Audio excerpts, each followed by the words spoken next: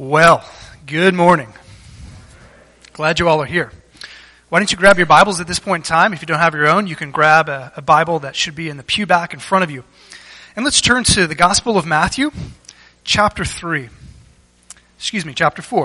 Gospel of Matthew, chapter 4, page 785 if you're using the Pew Bible, as I am. Matthew chapter 4, as we continue in our sermon series in the Gospel of Matthew, the King and His Kingdom. Of course, this was a video from the Bible TV series and their display of the events in Matthew chapter 4, verses 1 through 11. As this morning we see the king's adversary. The king's adversary, the temptation of Jesus Christ. Matthew chapter 4. Hope you're there. Let's pray. We'll dive in. Father, we pray that you would bless the preaching and teaching and hearing and living out of your word through the power of your Spirit, that we might make much of your Son, Jesus. Jesus, this morning we come and we see the account of your testing from the Father and your temptation by your adversary. And there's so much that we can learn about who you are and how we can learn from your example as your followers to also fight temptation in our own hearts and lives. Thank you that you were victorious over Satan in this particular temptation, and that you were victorious over him at the cross and at your resurrection. We are so grateful that you are our sinless, spotless King and Savior, our example and our power. So help us, we pray this morning, in the name of Jesus. And God's people said, amen. Well, there's a story told of a high school football practice. And at this particular high school football practice, there was an offensive line and a defensive line, and they were doing lineman drills. And so there was a seasoned veteran, and he was an offensive lineman. A seasoned veteran, he was a senior captain on the team, a very good player. And so he just happened to be lined up with a freshman on the defensive line, and they were doing some individual drills, and they were preparing to go against each other, mano y mano, as my football coach said it many, many years ago. And so they were getting geared up to do that, and this young freshman defensive lineman was starting to run his mouth, and he was talking smack, and he was telling the senior how he was going to beat him and what he was going to do, and he was just giving him a lot of smack talk. And so they lined up against one another, and just before the whistle blew, the senior looked at him and said, "Son, you're writing a check with your mouth that your body can't cash." Get it? You're writing a check with your mouth that your body can't cash. You know, if you recall back in chapter 3 of the Gospel of Matthew, there was a lot of talking being done, wasn't there? There was a lot of things being said about who Jesus was. You may remember that Jesus himself said that he fulfills all righteousness. What did John the Baptist say about this man? John the Baptist said, "You don't need to come to me for baptism, right? I need to come to you. You don't need any repentance. You're the sinless, spotless Son of God." What did Jesus' Father say about his Son? He said, "You are my Son, and in you I am well pleased." So there has been a lot of talk in chapter 3 in the Gospel of Matthew about the person of Jesus. And if we were coming at this like we've never heard it before, the question that Matthew wants to elicit in our mind about the person of Jesus is this: is he really all of that? I mean, is he really that good? Does he really need no repentance? Is he really God's Son? Is the Father continuously pleased with his Son because he is the sinless, spotless Son of God? See, there's been a lot of talk about who Jesus is. And as we move into chapter 3 in the Gospel of Matthew, there's going to be some action. In Matthew chapter 4, Jesus is going to put his money, so to speak, where his mouth is. He's going to prove, he's going to demonstrate indeed that he is the sinless Savior and very Son of God. His victory over Satan's temptation is going to demonstrate, it's going to prove that he is morally fit. He's morally fit to be Israel's Messiah and the Savior of the world. So our account begins at verse 1 and it runs through verse 11. And there are two major sections. First of all, let's notice the locale. The locale, or the location, if you will, of the temptation of Jesus. We get some introductory remarks in verses 1 and 2. And then the section closes with the lure of the temptation in verses 3 through 11, as we see a threefold temptation by Jesus' adversary, the devil. So we'll look at the location of the temptation, we'll look at the lure of the temptation, and then we will close with some lessons from the temptation. What are some lessons that we can learn from the temptation of Jesus? Well, let's begin in verse 1 and 2 by looking at the locale. The story begins with some very important details about the setting of Jesus' temptation. We'll take a look at 4 observations on what we can learn from them. So let's look in the text, if you will, in verse 1. Then Jesus was led by the Spirit into the wilderness to be tempted by the devil. After fasting 40 days and 40 nights, he was hungry. So 4 observations, some 4 key things that we see. First of all, notice, Jesus was led by whom? Jesus was led by the Spirit of God. Jesus was led by the Spirit into the wilderness, showing us, number 1, that the source of the test was divine. The first thing we see here is that the source of the test was divine. It's interesting, right? Just moments before in chapter 3, we see at Jesus' baptism that the Holy Spirit came out of heaven in the form of a dove and descended and rested upon him. In the very next moment, that same Spirit of God is compelling him into the wilderness for a period of testing. The source of the test was divine. Secondly, the side of the test was descriptive. The side of the test was descriptive. Notice this observation. Jesus went, the text says, where? What was the location of his temptation? Then Jesus was led by the Spirit into the wilderness, into the desert. The site of the test is telling us something. See, just as God led Israel in the Old Testament, whom he called his son, just as God led Israel, his son, out of Egypt, through the waters of the Red Sea, and into the wilderness for a time of testing, so he will do with his very son. He will lead Jesus, his true son, out of Egypt as a child, Matthew tells us, through the waters of baptism, and into the wilderness for a time of testing. See, this location is meant to trigger Old Testament imagery. Just as Israel went through the test and failed, Jesus, God's Son, will go through the test and succeed. So incidentally, if you recall, how long was Israel tested in the desert? How long did they stay in that wilderness? 40 years, right? The Bible tells us 40 years. So incidentally, how long was Jesus tested in the desert? Not 40 years, but 40 what? 40 days. It's not a coincidence. Where Israel failed, Jesus will succeed. He is the ultimate Israelite, if you will. So, where Jesus will succeed is by providing what we desperately need. By providing what every Jew needs, what we all need, the perfect obedience in the face of temptation. He will succeed and provide this righteousness for us. See, where we fail and where Israel failed in facing our adversary in his temptation, Jesus won't fail. He will succeed. So we've seen the source of the test. It was divine. The side of the test was meant to be descriptive. Third, the surrogate of the test was demonic. The surrogate of the test was demonic.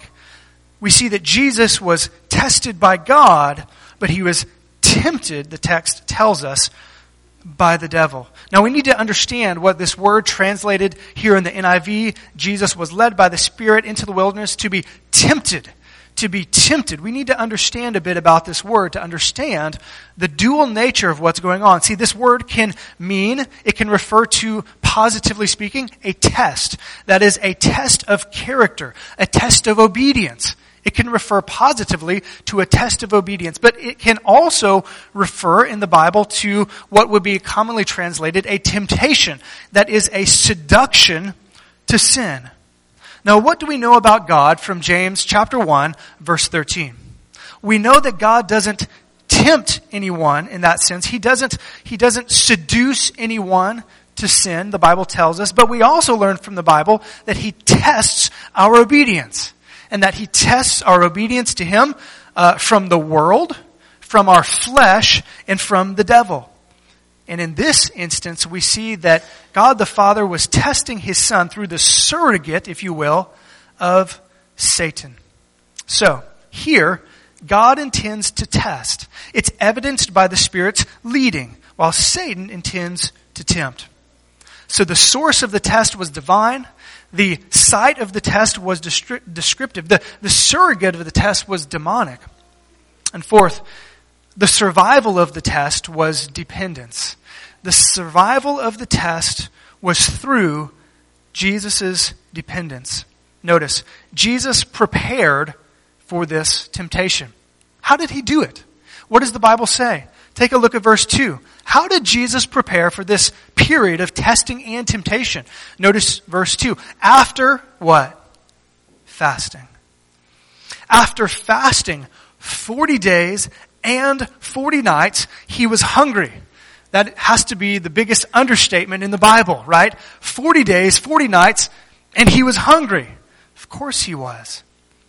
The survival of the test was dependent. See, here in Matthew, we are simply told that after 40 days of fasting from food that He became hungry.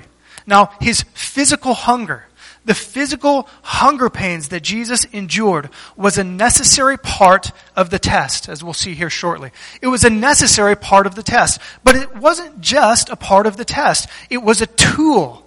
It was a tool that Jesus was using to have victory in the test. Once again, we see Old Testament imagery here. If we knew our Old Testament, we would remember two particular individuals in the Old Testament that also fasted for 40 days and 40 nights. If you recall, Moses, the giver of the law, we are told fasted 40 days and 40 nights. We are told Elijah, the epitome of the prophets, fasted 40 days and 40 nights.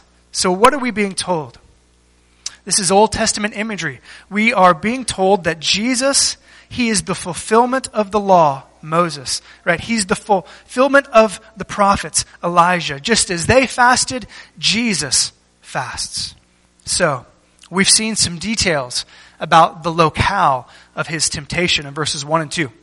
Let's get into the bulk of the text and see the lure of the temptations of Jesus. Starting in verse 3, we see temptation number 1. Satan brings to Jesus a threefold enticement, if you will.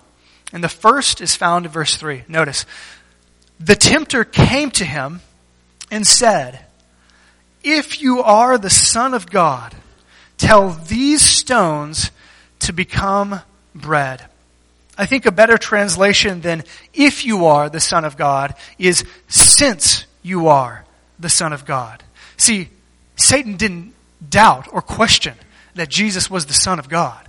He knew that Jesus was the Son of God, and he is trying to use this fact to tempt Jesus. He says, since you are the Son of God, that is, since you have the power to create bread from stones, do so right now.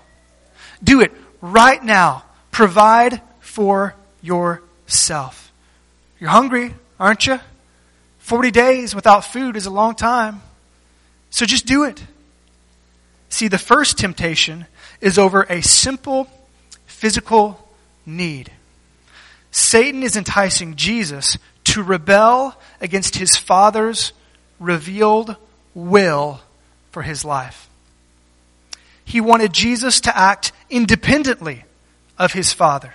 See, it wasn't time yet. There was a time for eating and there was a time for fasting. And it wasn't the time to eat.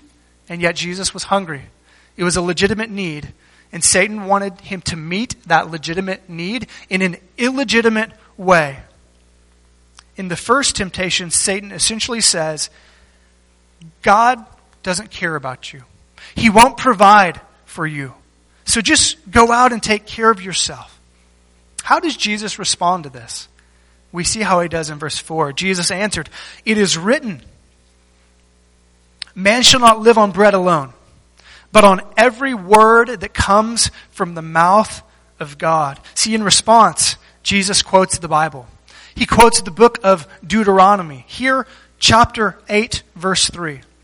And there in Deuteronomy chapter 8, verse 3, we see that God is telling us, He's telling His people the ultimate reason why He let Israel go hungry in the desert. It's hearkening back to the time. Remember, God let His first son, the nation of Israel, go hungry. He allowed them to have hunger pains. Why? Well, in the Deuteronomy 8:3, we're told why. It was so that they would realize that God is the provider, but that He does so according to His timetable, and that we are not self-sufficient. We are not ultimately self-sufficient. The great British pastor of about a century ago, Charles Spurgeon, he once said about Britain's superior navy at the time, they were the superior power in the sea at the time that he preached and had his ministry. And he once wrote about their navy and Britain's trust in their navy. And he once said this.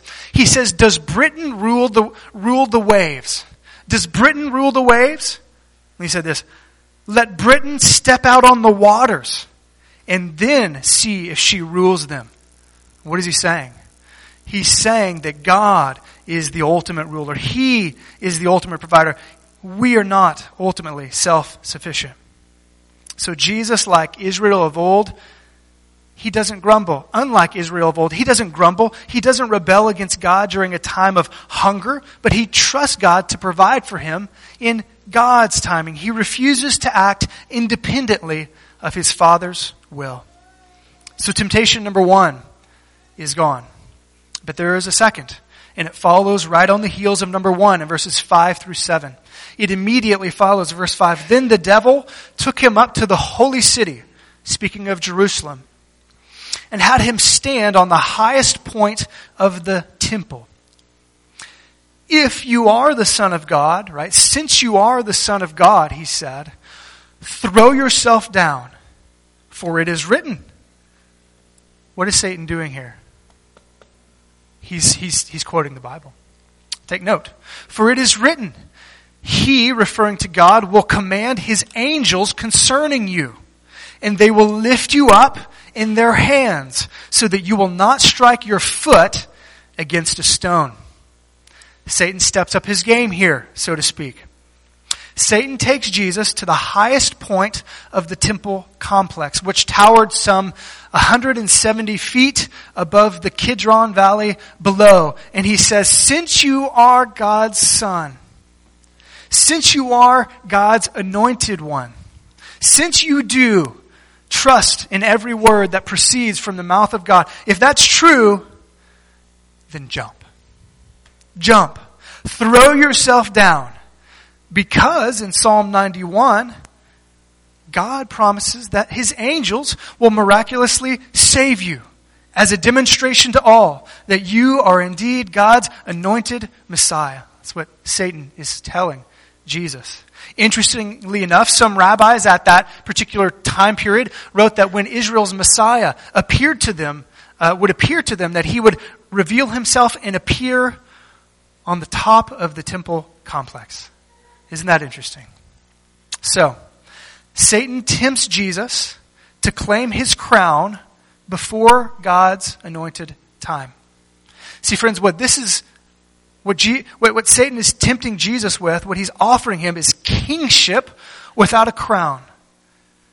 Kingship, without a cross. A crown without a cross. He quotes, interestingly enough, Psalm 91, verses 11 and 12, which in the context speaks of God upholding those who trust in Him Jesus, of course, trusted in his heavenly Father. So Satan says this. He says, Jesus, if you live on every word that comes from the mouth of God, I'm going to quote Scripture at you. If you live on every word that comes from the mouth of God, why not jump? And here's the point. Why not test God's faithfulness to his word? That is what Satan wants Jesus to do.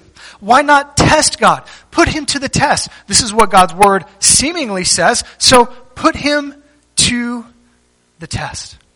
But isn't it interesting that Satan leaves out a little part of Psalm 91, verse 11? He reads a part of it, but he doesn't read all of it. Psalm 91:11 reads this way. For he will give his angels charge concerning you. And then here's the part that was left off. To guard you in all your ways. To guard you in all of your ways. And the idea is that God will guard you and protect you if your ways are his ways. Now let me ask you this question.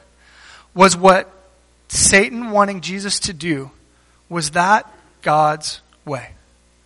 No, it wasn't. Satan twists the verse to essentially say that you can get God to do anything you want, as if he was some genie in the bottle, as opposed to you doing it God's way and him sovereignly protecting you. So friends, take note. Satan knows the Bible too, and he wants to twist it. He wants to twist it to deceive us. But he couldn't deceive Jesus. So, how does Jesus respond? Verse 7, Jesus answered him, it is also written, do not put the Lord your God to the test. Again, Jesus quotes the book of Deuteronomy, here chapter 6, verse 16. And there in the context, it refers to Israel's testing of God. It refers to an incident where Israel was in the wilderness and they were thirsty. They were in the wilderness of Meribah. They were in the wilderness of Meribah and Massah. And they cried out to the Lord. They cried out to Moses, give us water. We're thirsty. They tested the Lord. They didn't trust that he would provide them with water. They wanted proof. They wanted evidence from Moses, from God, that God, catch this, would do what he said he would do. Sound familiar? That's what Satan was wanting Jesus to do. Satan wanted Jesus to test the Lord, just like Israel did of old. So, think of it this way. Some of you are parents. Some of you are children, and so we all have some experience with kids and parents. So let's say you're a parent and you tell your child to do something. Let's say you say, go clean your room. And they still are doing this. So after 1 minute you say, hey, go clean your room. And so they put the device down and they kind of get a drink of milk from the water. What do you say? Hey, go clean your room. And then you say, don't test me. If you don't clean your room, you're going to be grounded, right? You give a consequence. If you don't do this, then this happens. Now, surely that never has come out of your mouth. And kids, surely your parents have never said that to you. But it does occasionally happen. And parents, what do you say? Don't test me. Let's say you're in the car, right, and they're misbehaving. This is a famous line, right? What do you say? Don't test me. I will stop this car, right? I will pull over this very moment, right? Don't test me. This is what Satan wanted Jesus to do. He wanted Jesus to test God. God, are you going to do what the Scripture seemingly says? Even though he twisted it. Jesus didn't fall for it. He didn't make God act according to his will. He trusted in his Father's will. So, 2 temptations have come and gone. But there is a third. Verses 8 through 10. The final temptation begins in verses 8 through 9. Again, the Scripture says, again the devil took him to a very high mountain and showed him all the kingdoms of the world and their splendor. Verse 9. All this I will give you, he said, if, just a small if you will bow down and worship me. So, in this final temptation, Satan essentially is getting desperate. He lays all of his cards on the table, so to speak. He offers Jesus rule, kingship, if you will, over all of the kingdoms of the world in exchange for worship, in exchange for idolatry. Interestingly enough, Jesus in John chapter 12, verse 31, calls Satan, quote, the ruler of this world. So there is a sense in which Satan's offer was legitimate. Satan's offer was legitimate. You recall the moment, if you have seen the original Star Wars, talking about the old ones that were made in the 80s, the good ones, right? This pivotal moment when Darth Vader is tempting Luke Skywalker. Of course, we all know Luke is his son, right? And he's tempting him to join him and to come to the dark side. He says, I'm not going to do Darth Vader because I can't do it. There's power in the dark side. Right? There's power in the dark side. Luke, join me. And together we can what? Remember? Rule the galaxy. Together we can rule the galaxy. This is sort of what Satan was seemingly offering Jesus, a co-regency over the kingdoms of the world. Now, what's ironic about this? What is terribly ironic about this is that had God the Father offered Jesus, Israel's Messiah, a kingdom, a coming kingdom in which he would rule over the entire world. Yes or no? Yes. In places like Psalm 2, we see it very clearly in Revelation chapter 11. God the Father has promised to give Jesus everlasting dominion and control over all the kingdoms, but only as the suffering Savior who endured the cross first. This is similar to the last temptation, as Satan offers Jesus a kingdom without a cross. It's a blatant, last-ditch effort to derail Jesus from his Father's will and plan. So Jesus responds in verse 10. Jesus said to him, away from me, Satan, for it is written, worship the Lord your God and serve him only. With his temptation and testing complete, he had passed. Jesus commands Satan to leave, just as James tells us. And he does. And this is an important point. This is something we need to remember in this temptation scene. Jesus commands him to leave, and he does. And he does. What does that remind us? What does that tell us? Remember, friends, this is not an even fight, right? This is not an even fight. These are not two co-equals sparring in the ring. This is the creator of the universe versus a created being. This is God versus a fallen angel. Dr. Dwight Pentecost, the late great professor at Dallas Seminary, once likened the temptation to quote, a rowboat attacking a battleship. Oh, that's a great image, isn't it? This is a rowboat attacking a battleship. It's a real attack. The rowboat might have every intention to attack the battleship. But friends, is the rowboat going to win? No. Probably not. That's right. The rowboat will not win. Very good. Satan will not win. He defends himself again by quoting Deuteronomy chapter 6, verse 13. That God is to be worshipped alone. See, Jesus would receive the kingdom, but in God's timetable and in God's way. By defeating Satan, not by worshiping him. First here in the temptation and ultimately in the cross and in his resurrection. So, the account closes in verse 11. Then the devil left him, and angels came and attended him.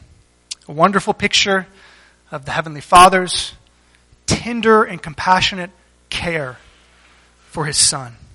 So we've seen the locale and the lure of the temptations. Let's close our time this morning by turning to the lessons from the temptation of Jesus. What is there for us in this account? I wish I had 30 more minutes. There is so much more. First of all, let me ask the first question. Well, two questions will kind of shape this final section. Question number one, what do we learn about Jesus? So, what can we learn about Jesus from his temptation? Question number two, what can we learn about our own fight with temptation? In other words, what can we learn from Jesus' example? Number one, What do we learn about Jesus from his temptation? First, we learn that Jesus is a qualified Savior. He is a qualified Savior. So here's the question that Matthew is trying to answer. Is Jesus morally qualified to be our sinless, spotless Savior? And how does he answer that question, church? Yes or no? Yes. Yes, he is. So friends, when we die, and we all will die, if we die as Christians under the shadow of the cross, with our personal trust and faith in this man, this qualified Savior, we can trust him to get us into heaven. See, at conversion, when we place our faith in Jesus, the Bible says that we are credited with the righteousness of Jesus. With Jesus' perfect obedience, including here in the temptation, the entirety of his life, his perfect obedience to the Father, we are credited. Our account is credited with that righteousness. One pastor he used this illustration, and it's a good one, so I'm going to steal it. He compared it to using a credit card at a car wash. So just imagine you're going to the car wash and you want to use a credit card. So you slide the card in, and it says something like, checking credit, checking credit, checking credit. It wants to see if the credit is sufficient enough to get you in. And after a while, it says credit accepted. Credit accepted, you may proceed. And what do you see? There's a green light, and you go in and you get your car wash, right? This pastor likens getting into heaven like that. He says when we stand at heaven's gates and we claim the righteousness of Christ, God says, why should I let you into this place? And we say, I trust in Jesus and his perfect life. My life is sinful and full of it's filthy rags. I'm not good enough, but I trust in this one who lived a perfect life for me. He says, well, friends, we might see on the pearly gates a little sign that says checking credit, checking credit, checking credit. And then what will happen if we've trusted in Christ? It will say what? Credit approved, credit approved, credit approved. Because we enter heaven on the credited righteousness of Jesus Christ. He is a qualified Savior whose righteousness is credited to our account to gain us entrance into heaven. And so before we close, and we're heading there, I want to ask you a question. Friends, what are you trusting in to get you into heaven? If it is anything than the credited account of Jesus Christ, his righteousness for your sinfulness, then friends, you will not hear the words credit approved, credit approved. It will say credit denied, credit denied. Because only the righteousness of Christ is sufficient. So friends, what are you trusting in today?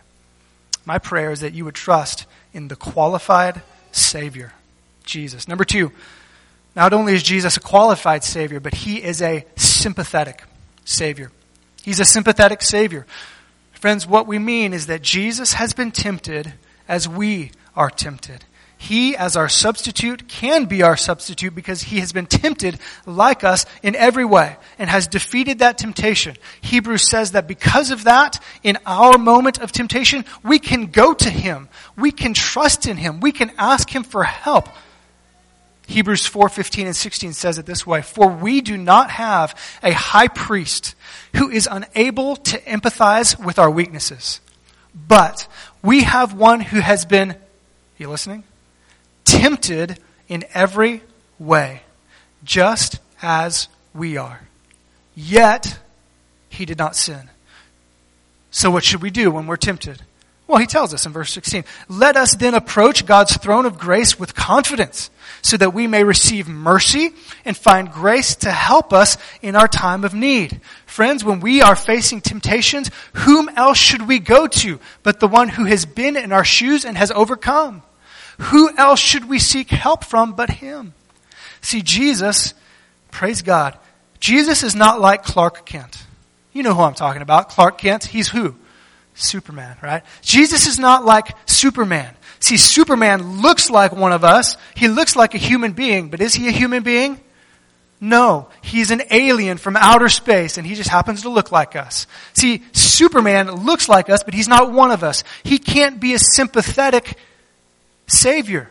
He can't sympathize with our failings and our weaknesses. He doesn't understand what it means to be human. But friends, does Jesus? Yes. Yes, he does. He is fully human, fully God. He is a sympathetic Savior. So go to him, Christian, in times of need. Second, what do we learn about our fight with temptation from Jesus? Lots and lots and lots. Let me just boil it down to 4 things. Number 1, a test from God can also be a temptation from Satan.